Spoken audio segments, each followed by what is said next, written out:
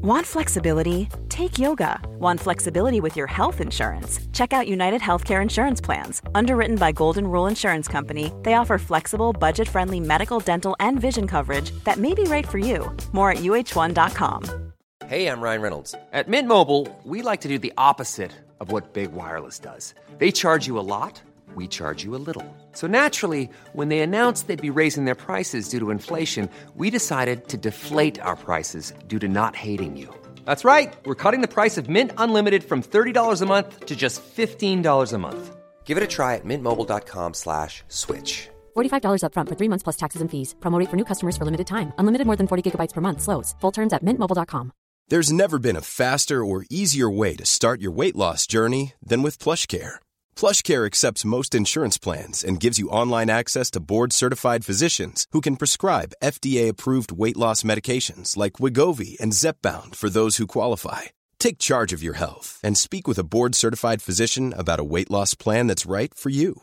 Get started today at plushcare.com/weight loss. That's plushcare.com/weight loss. plushcare.com/weight loss.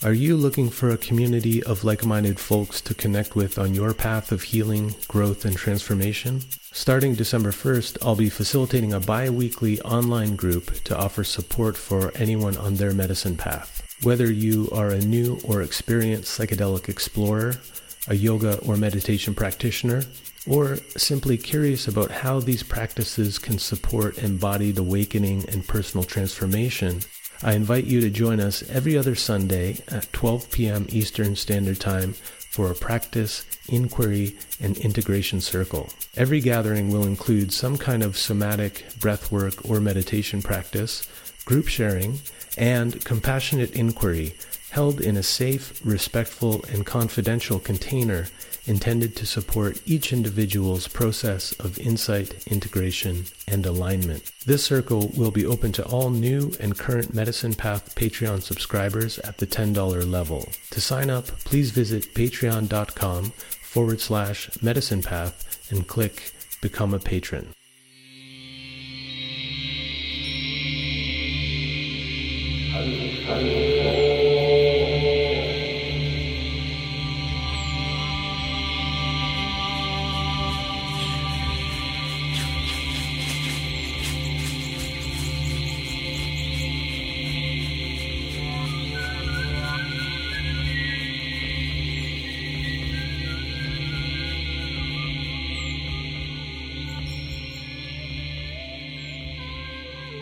Welcome to the Medicine Path Podcast. I'm your host, Brian James. On this episode, I speak with visionary artist Max Gimblett. Max was born in 1935 in New Zealand and moved to New York City in the 1970s, where he's maintained a studio ever since. He's one of New Zealand's most recognized painters and continues to exhibit regularly in the US and throughout New Zealand. He's well represented in major collections around the world, most significantly in the permanent collection of the Guggenheim and Museum of Modern Art in New York, the Whitney Museum of Modern Art, and the National Galleries in Washington, D.C. and Melbourne, Australia. Max is known for his vibrant gestural style, influenced by Zen calligraphy and painters like William de Kooning, and for his unconventional canvases, particularly his signature quatrefoil shape, which has both Eastern and Western spiritual significance. A longtime Buddhist practitioner, Max took his vows as a Rinzai Zen priest in 2006.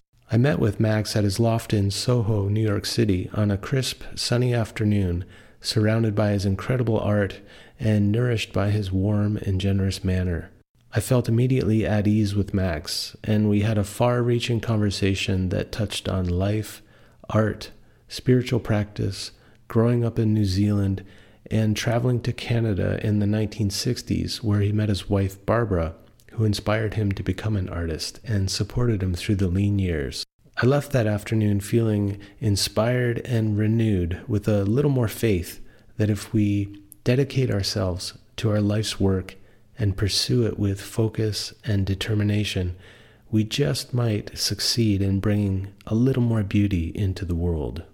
If you enjoy this podcast, please consider subscribing and leaving a review or providing financial support by becoming a patron at patreon.com/medicinepath. Membership starts at just $2 a month, giving you early access to unedited interviews like this one. At the $5 and $10 levels, you'll get access to hours of yoga practice resources and the new online group that meets every other Sunday with the intention of providing accessible support and community for anyone on their medicine path of healing, growth, and transformation. Now, please sit back and enjoy this conversation with Max Gimblett on the Medicine Path.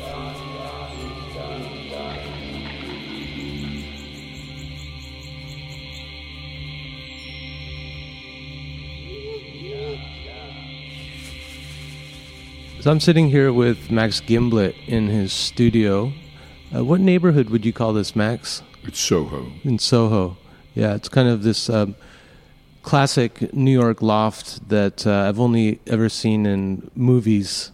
So it's a thrill for me to actually be here in a real artist studio, and to have you show me around has been a real treat. So thanks for that. You're welcome. Now, when we first met, you called yourself a spiritual painter. Now, what does that mean? And I think later you said that all art is spiritual. Can you talk a little bit about that, and if that was there from the beginning for you? Well, I'm a Presbyterian Church of Scotland child, brought up in a very wonderful church in Auckland, New Zealand, St. David's, with a magnificent minister, Owen Barrack-Wanath. So I was delighted to be in Sunday school and Bible class, and I still have my Sunday school Bible they gave me when I was 7 years old. And so I used the church and the structure in the church sort of against some of the turmoil that was in my house. There was quite a lot of turmoil in my house. I was an only child. My father died when I was 10, so I was brought up by a mother and an aunt, matriarchal line. And, I think art is cultural and it's spiritual in that the world's wisdom in part resides in it, and one can study various cultures and pursuits and spiritual paths, and I've undergone quite a few. Like, I've been to India twice, I'm going again next November. I'm very influenced by Indian gurus. I've had 3. I'm an ordained Zen monk in 2006. So I studied koans for 30 years before that. I've made books about koans, Rinzai koans.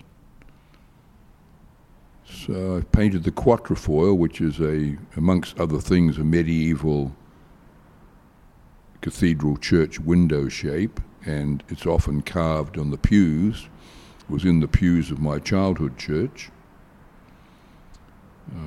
Now, can you explain the motif of the quatrefoil? You gave me a great explanation earlier that I found fascinating.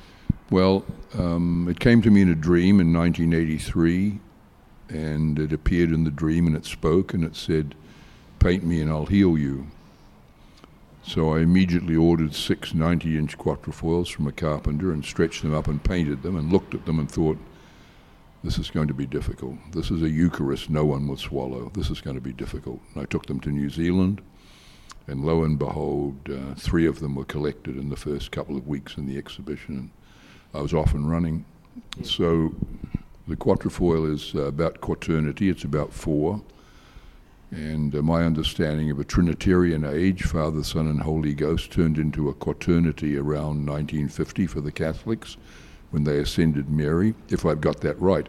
A lot of my stories are in part made up, and I'm a high school dropout, I'm autodidact, so I've just added on a lot of stories, and I'm a storyteller.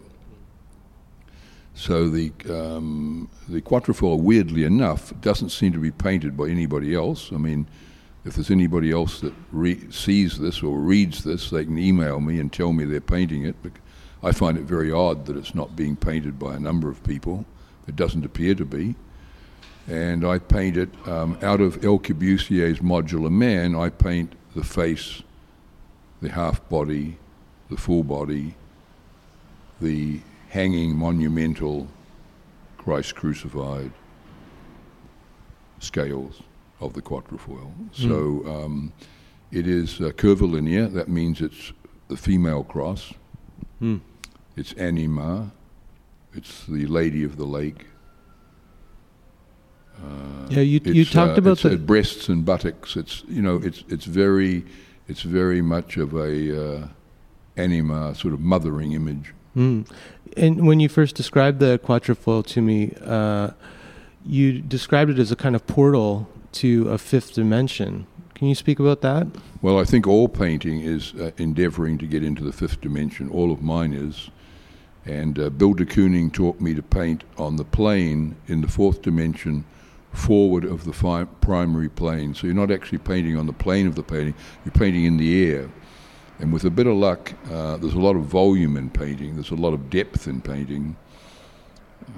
With a bit of luck, you're touching the fifth dimension. And I think the quaternity, the Trinitarian and the quaternity leads to what I call the transcendental fifth. And I think there's a level of consciousness that's raising in the world, and I feel like it's sky high when it comes to Indian gurus, and they're at once a human being and they're a guru, and if they can reach that, it means that the rest of us can reach for it.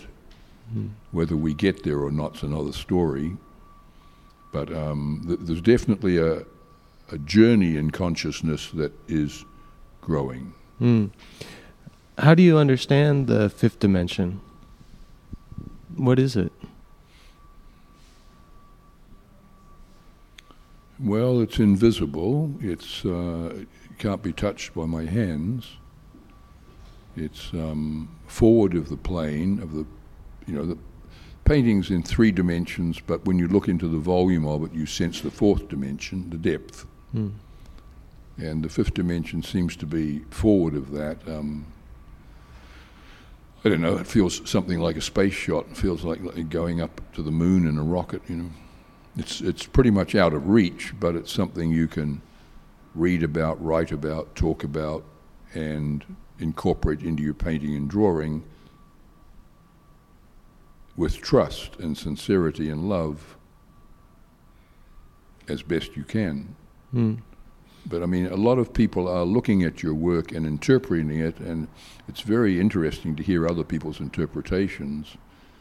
And the people I respect around painting are the people that pause and look at the painting for quite a while and enter it, rather than just sort of walk past it, pretty much like a shopper. So time might help us get to the fifth element, like pausing and really looking deeply. Absolutely, yeah. And, there's 8.5 billion of us. It's never static. There's always movement and growth. So when, you mentioned that the quatrefoil came to you in a dream and said it would heal you, can you talk about how working with this shape has helped to heal? Well, it's given me a sense of my identity, a sense of myself. It's given me something that people can respond to and talk to me about. It's given me something that people want to live with in their homes and in museums. Its curvilinear nature is totally satisfying to me, because I found that rectangles and squares were in large part, in my terms, coming from doorways and windows and coming from right-angled architecture, which strikes me as pretty patriarchal and kind of aggressive, over-containing, boxy. Limiting, certainly limiting me. So, I was brought up in a culture where I played a lot of rugby, and it was very tough and very hard, and it was anything but female. But later on, I fell in love with Barbara, and we've been together 55 years, and her anima and her animus has been of a great aid to me. And I have a studio manager who's been with me 20 years, since he was 19. He's fantastic. And I have an art dealer in New Zealand that I've been with 31 years. So I believe in loyalty. I believe in the apprenticeship system. I believe in learning. I believe that everybody needs some strong teachers. Without a strong teacher, you're sort of nowhere. You're failing without a strong teacher. So part of my life as a only child and an autodidact has been to collect teachers. And, my big guru for many, many years was Krishnamurti, who was just magnificent. And someone once invited me to meet him, and I said, no, I don't need to. I've got a photograph of him. Yeah. It's interesting. You started out as a Protestant and had a deep connection to the church. You go to Krishnamurti, who's saying question everything, and all of the spiritual leaders are trying to bamboozle you. And you end up back in another religion, Buddhism. What was your introduction to Buddhism? Was there a teacher who grabbed you, or when and how did you get interested in Buddhism? I don't remember how it happened. I think there were, Kenneth Patchen in San Francisco. His poetry was demonstrated by his ink drawings. They were on a page opposite the poem. And I was very impressed by those. And I was, in the main, influenced by Matisse and School of American masters like de Kooning and Pollock. So when I got to Bloomington, Indiana, where my wife got her PhD in folklore and mythology and anthropology, we were in Bloomington 3 years, and I remember I had a big studio, and I remember the first year doing some Matisse-based ink drawings, and suddenly, they were Japanese calligraphy influenced. And then I started to realize, by looking in books, there were Japanese masters that I was being taught by, and I imagined, psychically, they were coming to the studio and actually being with me. And that's been my practice, my tradition when I have a teacher, is that they come to me. Particularly if they've left their body, they're totally available. So I don't really need to make a pilgrimage to them, I've got them. So Japanese calligraphy brought along Buddhism, and then somehow or other, I don't remember how, I got a book of Zen koans and started studying them, and I did 20 or 25 years of reading Zen koans, and I actually remember hundreds of them. Yeah. And my teacher, Great Dragon in San Francisco, gave me my personal koan, which is at every step the pure wind rises. Say it again? At every step the pure wind rises. And Hakuin, one of the greatest Japanese monks and calligraphers, taught from the sound of one hand. And I teach from what was your face before your face in your mother's womb. And I once said to my studio manager, Matt Jones, why don't you look that up on the computer and see who invented that koan, or where did it come from? He looked at me, and he looked it up and looked at me and he said, Max Gimblett. Which is, totally satisfying. Yeah, right. Kind of amazing that you were going for Matisse, ended up at something like Japanese calligraphy, and that was the doorway into Zen Buddhism. And you were telling me earlier that you were ordained as a Zen monk in 2006, so quite some time later, I'm guessing. Why did you decide to eventually become ordained? Well, it's a simple story. I had an opening at a very good gallery in San Francisco, Cheryl Haynes Gallery, and two Zen monks came to the opening, and they were in full-length robes. I mean, they were real monks. And one of them looked at me and said, "Why don't you come to the Zendo and have a cup of tea?" And I said, "Okay." And he was a great dragon. I went to the Zendo, we had a cup of tea, and he said, "Would you like to do some calligraphy with me?" And I said, "Sure." He took me into his kitchen, and he had a calligraphy set up, and his calligraphy was actually pretty good. So we did some together, and he looked at me and said, "You're my calligraphy teacher." And I looked at him and said, "Well, you're my Zen teacher." And then he said, "Would you give us some money?" So I gave them a few $100. And then he said to me, "Would you like a Zen name?" And I said, "Yes." And he said, "You are Kenzu Haku." I'm getting it wrong. It'll come to me in a moment. It means diamond brush, awakened heart. It'll come to me. And then he said, "Would you like to take your vows?" And I said, "Yes." So I studied for about a year and took my vows. But that reminds me of Henry Miller's short story. Henry Miller had a very big influence on me. Henry Miller's years in Paris, he was very poor. He was writing The Tropic of Cancer and other books. And an insurance man got into his room and tried to sell him insurance. And every time the insurance man said a sum of money, Henry just said yes. And the insurance man twigged when they were up to about 3 or 4 million that Henry didn't have a cent. So I said yes to everything he asked me. It was as simple as that. But I mean, it's been extremely satisfying. But I remain an ecumenical person. I mean, I'm as interested in Christianity as I am in Zen, and I've been living in a Jewish family for 55 years. So it goes. Yeah. Is there anything that's come from taking those vows that surprised you, that you didn't expect? Well, I like taking vows. I took my wedding vows, and I like loyalty, and I like trust, and I like the truth. So vows are good for me. I was in the New Zealand Army for 3 years as national service. I don't know that I took any vows, but I took the Army period fairly seriously. And after 2 years of high school, my mother took me out of high school to put me in a job. I went to night school and got a money, banking and finance degree in the Associate of the New Zealand Institute of Management.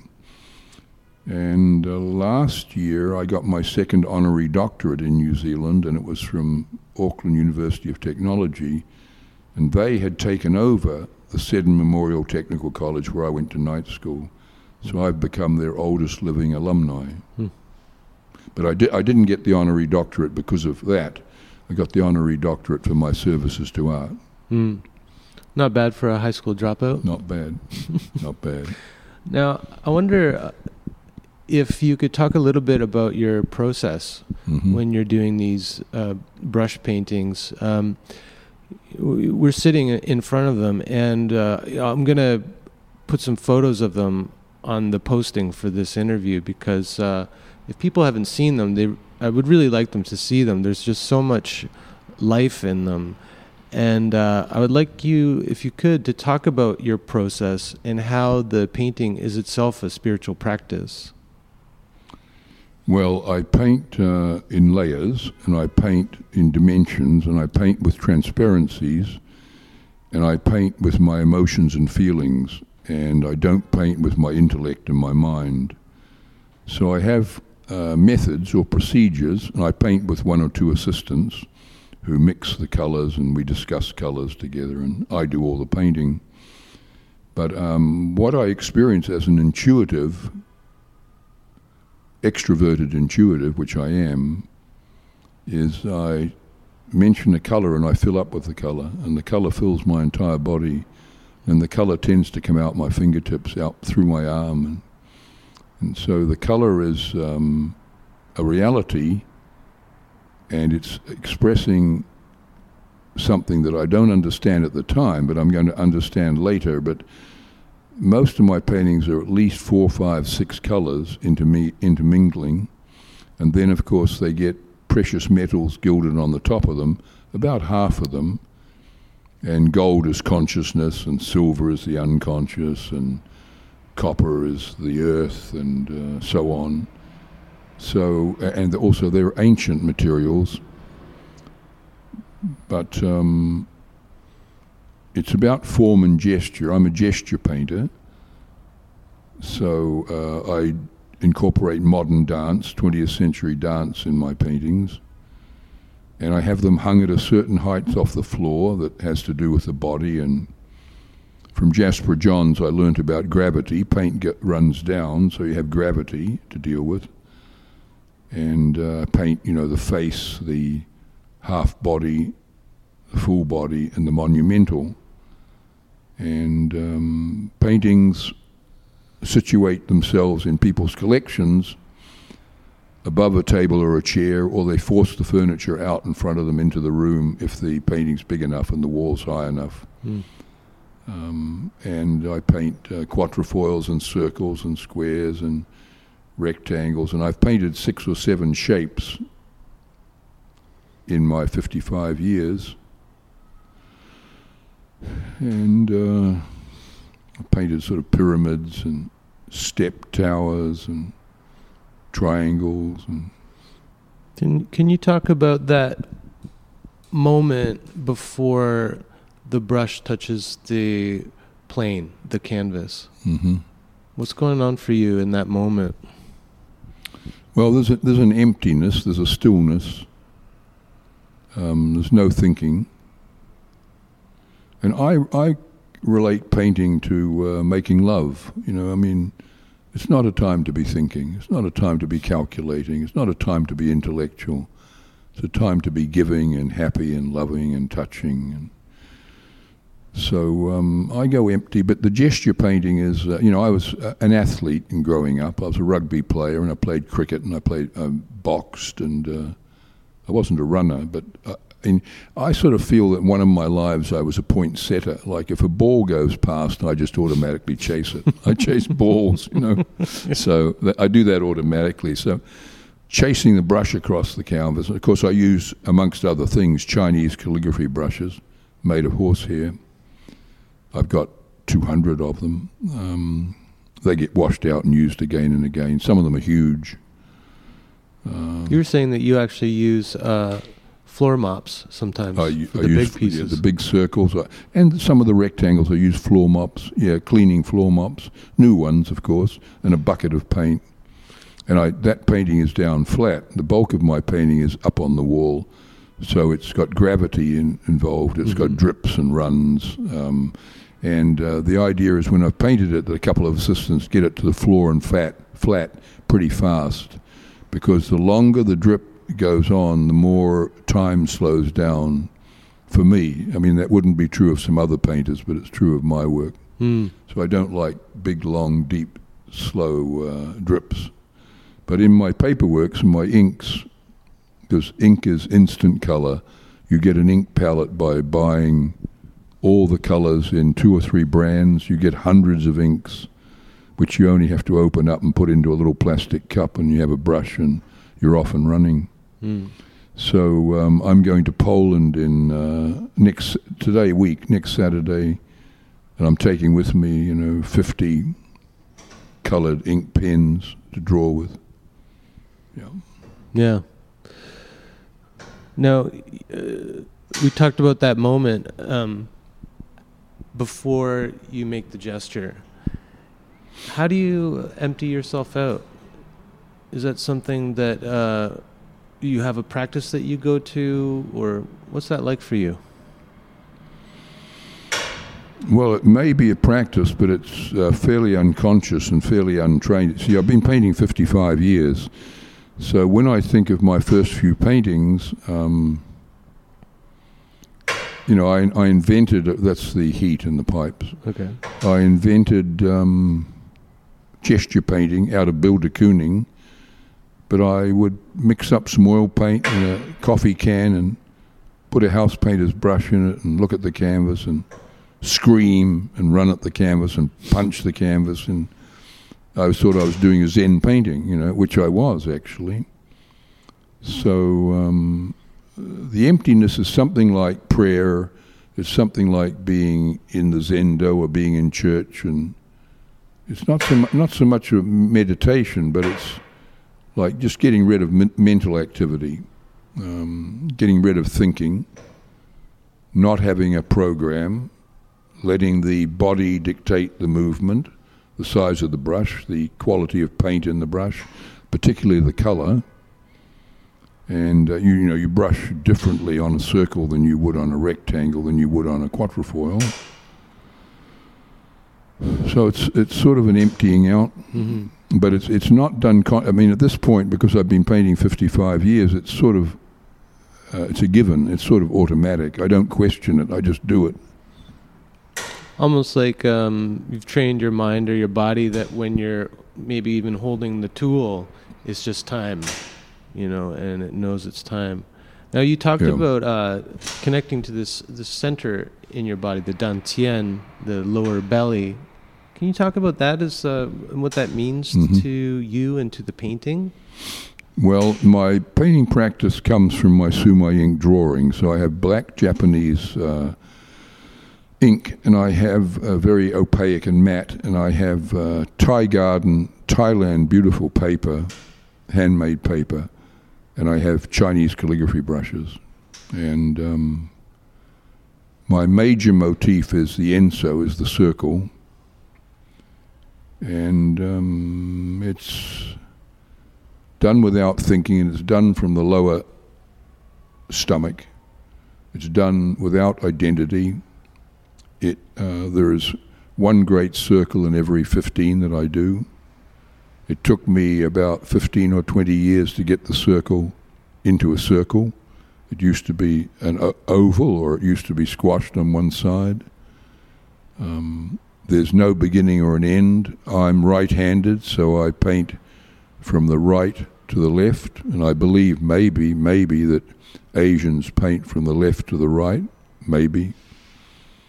So it's loaded brush in and unloaded brush out. The important thing is the in and the out and the journey in between. Of course, it's happening very fast. And often I do 30 or 40 of these in, an hour and a half or something. I haven't timed myself. I have assistants taking them away and bringing fresh pieces of paper. And then we edit them. We keep, 2/3 of them. And they go into books, and they go into exhibitions, and they go into storage, and all of it will come out at some later time. But my ink calligraphy has had a full range to it, and recently, a few years ago, I did Oxherding with Lewis Hyde, and we're going to publish a book about it next year, and that's the 12 steps of Oxherding, ancient Chinese text, and they're abstract and figural.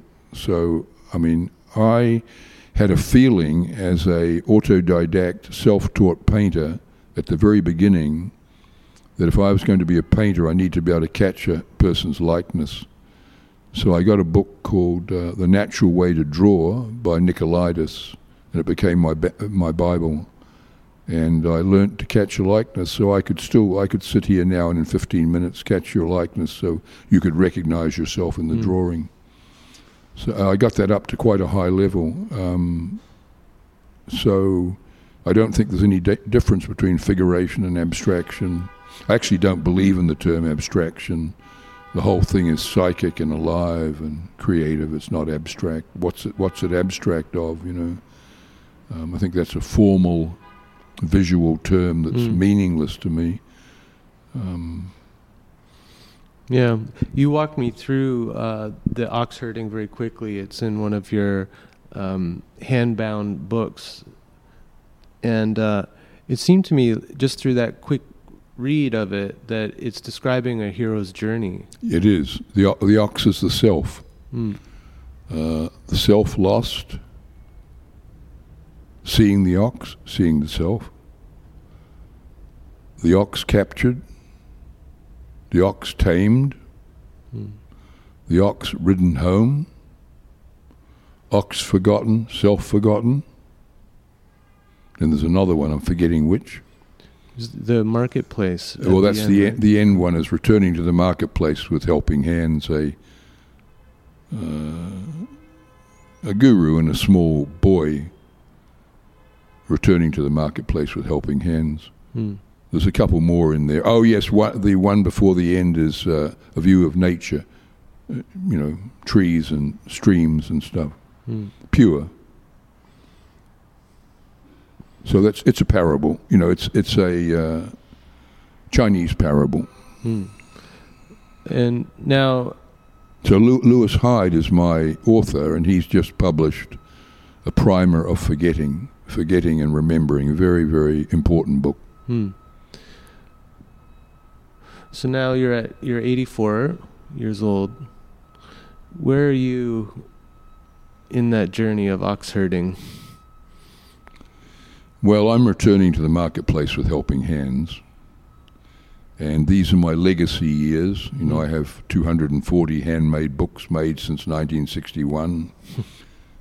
Some point in working these books, I looked at them and realized they were an oeuvre in their own right. So I got in touch with bookbinders and geared them up. And they're all very different. They're very individual. There's a lot of writing in them. So my legacy years is America and New Zealand. I have a large reputation in New Zealand. I have museum shows and publish books and get royal honours.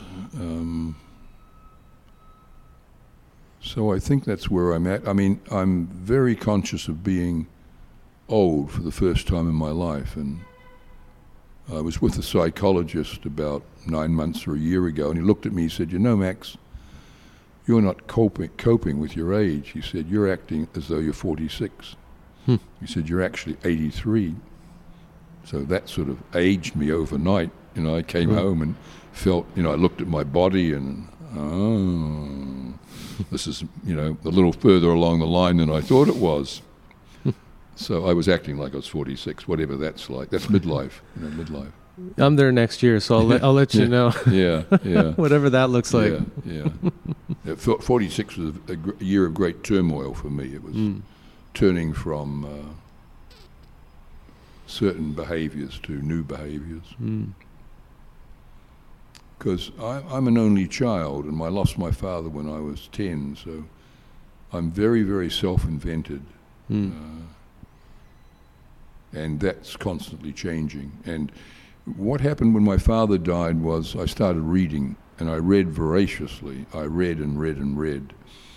And my mother started buying suitcasefuls of second-hand books, and I started reading them. Biggles Flies East, Biggles Flies West, pirate stories. So when I got my first job at 15, I was a office boy wrapping parcels and delivering things around Auckland, ladies' coat suits and frocks. I was going to a lending library 3 shops up from my office, and it was 2 pennies a book to borrow it for a week, 2 pennies. And I started reading Mickey Spillane and Marlowe, Yeah. And I read them for about a month, and I read them all. And then the woman behind the desk looked at me and she said, Max, you should go across the road to the public library.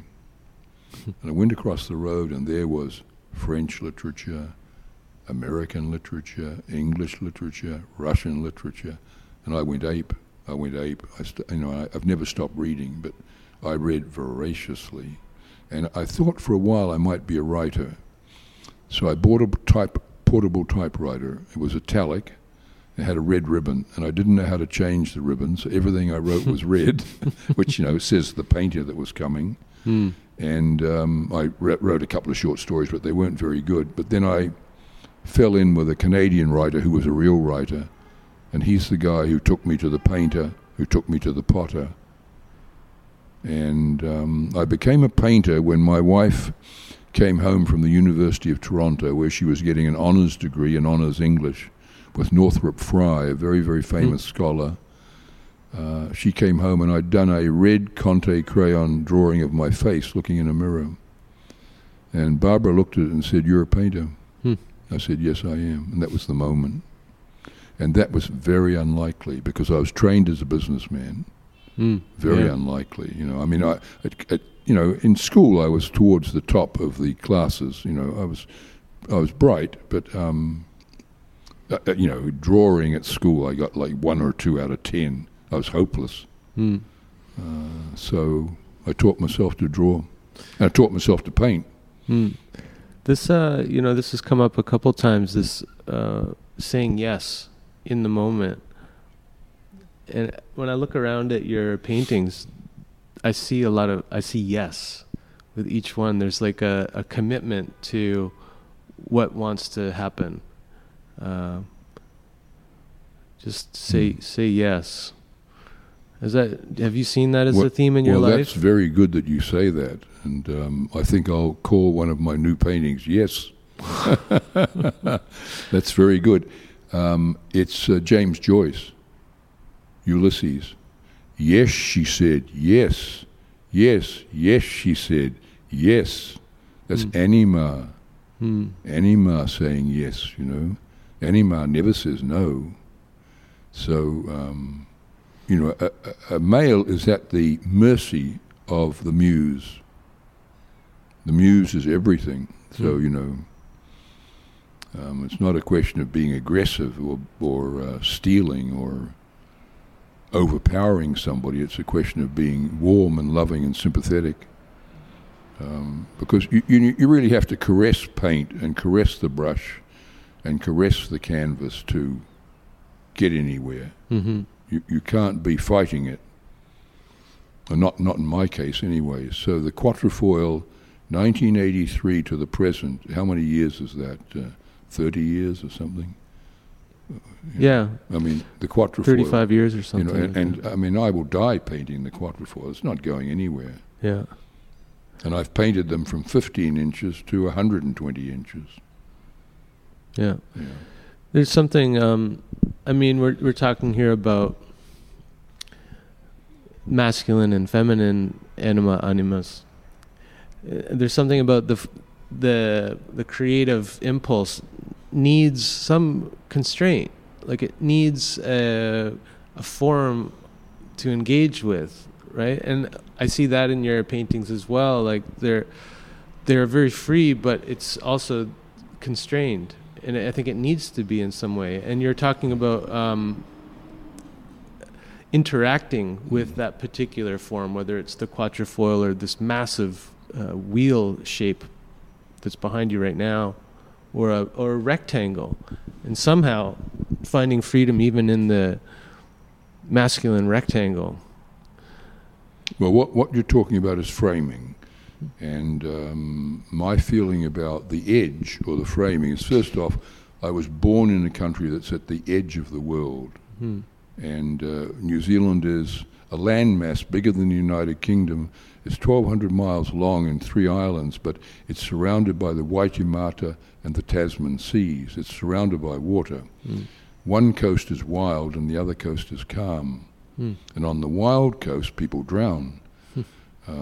So framing is important. So the Quatrefoil gives you a frame. The rectangle and the square tends to have leftover areas in the 4 corners because I think of the right angle. But framing, and when I look at a painting, the right-hand edge is the past. The middle of the painting is the present, and the left-hand edge of the painting is the feminine future. So the painting goes off the left-hand edge into the future. That's the way I look at it. And I'll tell you this story. When I was 7, In Standard 1, we were taught to write cursive, and we were given a pen and a book, and we were told to write in the left-hand margin. There was a 1-inch red margin down the left and move to the right. So I started on the right and moved to the left. So the teacher came over and said, and gave me a note home to my father that I'd done this, and my father beat me. And I went back to drawing from the left to the right. And immediately I started painting. I started painting in the top right-hand corner, and I paint from the right to the left. And I think that's simply because I'm right-handed, but there might be more to it than that. It might be like starting in the past and going towards the future. And this seems to be like this, going back to the healing journey, having that impulse literally beaten out of you and been forced to conform in order to make it as a child in that kind of environment, but then reclaiming that original impulse when you found yourself as an artist, when you said yes to your wife. I mean, it just, it's the perfect story. I think. It is. It's circular. Because for me, everything's circular, time's circular. There is no beginning and no end. I feel we have endless lives. I feel that dying is going to be like changing garments, not going to be any big deal. There's apprehension about getting old because you're wondering about your facilities and, will you keep your locomotion and will you keep your mind and stuff like that, let alone your finances, It doesn't pay to be poor in this country when you're old, Yeah. But yes, there was a serious reaction to my childhood and the constriction in my childhood. I remember at my primary school, I was top of the class. There was a girl who was very bright, and we were fighting to be top, and I usually won. I was top of the class. And then I went to a very, very elite boarding school for 2 years, and I never got higher than about 12 out of 40. The guys were just too bright. They were too bright. And they'd had algebra and geometry and Latin and French for a year longer than me, but they were too bright.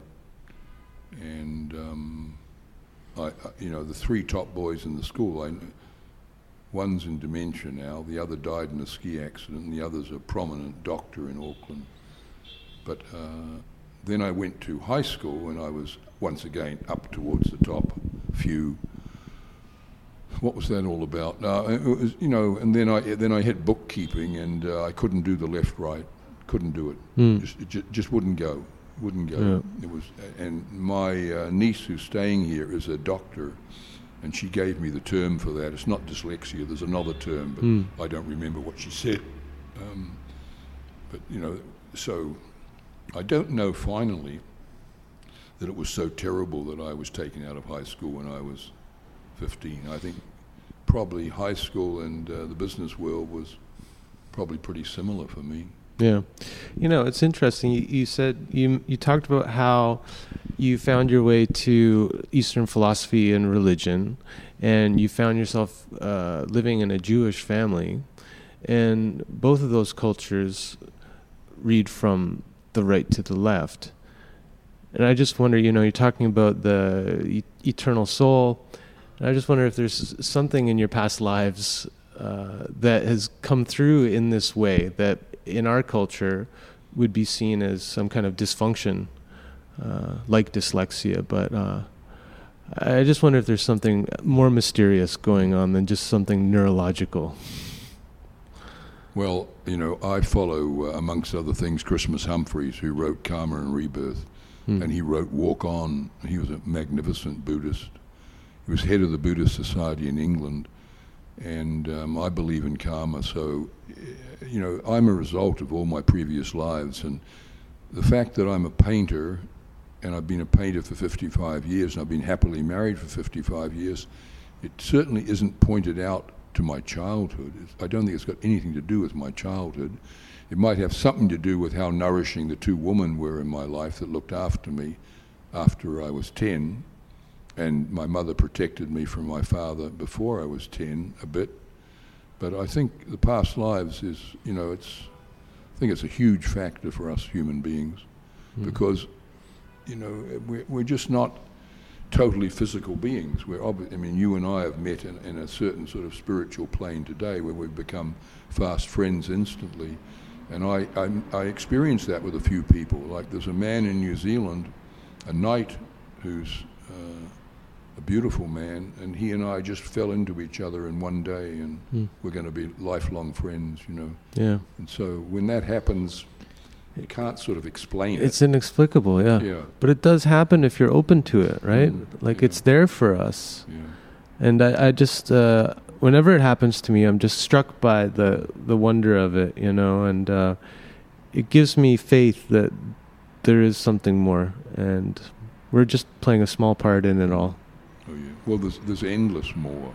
Yeah. There's the universe. If you know anything about how we were born out of the sea from a slug about 3 inches long, and the millions and millions of years that's taken, this is not something to be glossed over lightly. Yeah. Just talking to you about this, it makes me excited to see what's next, even, it makes me excited about the possibility for death, which seems like it's somehow wrong for me to even feel that in our culture. There's such a kind of death fear. Absolutely. Yeah. No, you're not supposed to talk about it. I wear a paua shell. Paua is sacred to the Maoris. I wear a paua shell and a New Zealand cow bone.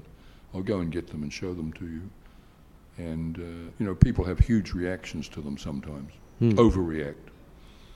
Why am I wearing it? And you told me the story about your T-shirt, So, yeah. Yeah. Yeah, no, it's a buried element. And have you ever seen a dead person? No. Well, sometimes there's an open coffin. I've seen two. And one was cosmetically made up and looked fine, and the other was shrunken and looked absolutely terrible.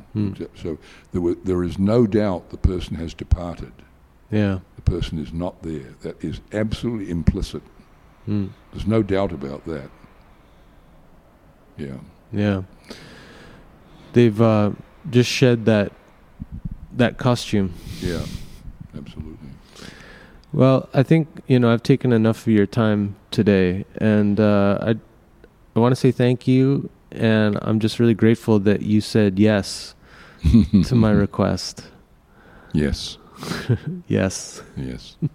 Thanks so much, Max. Welcome. God bless. If you enjoyed this conversation, please consider leaving a review on iTunes or sharing it on social media. If you're looking for support on your medicine path, you can become a Patreon subscriber and have access to hours of yoga practice resources, podcast extras, and a lot more.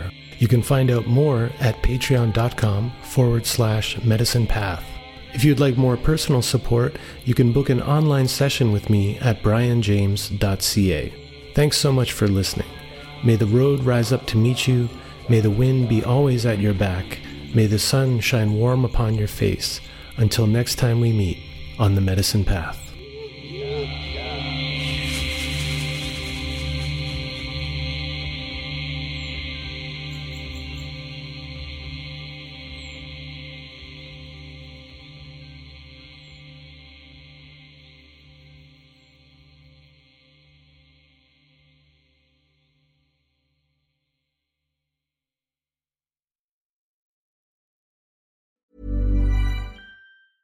Hey, it's Paige DeSorbo from Giggly Squad. High quality fashion without the price tag. Say hello to Quince. I'm snagging high-end essentials like cozy cashmere sweaters, sleek leather jackets, fine jewelry, and so much more. With Quince being 50 to 80% less than similar brands. And they partner with factories that prioritize safe, ethical, and responsible manufacturing. I love that. Luxury quality within reach. Go to quince.com/style to get free shipping and 365-day returns on your next order. Quince.com/style. Want flexibility? Take yoga. Want flexibility with your health insurance? Check out United Healthcare Insurance Plans. Underwritten by Golden Rule Insurance Company, they offer flexible, budget-friendly medical, dental, and vision coverage that may be right for you. More at uh1.com.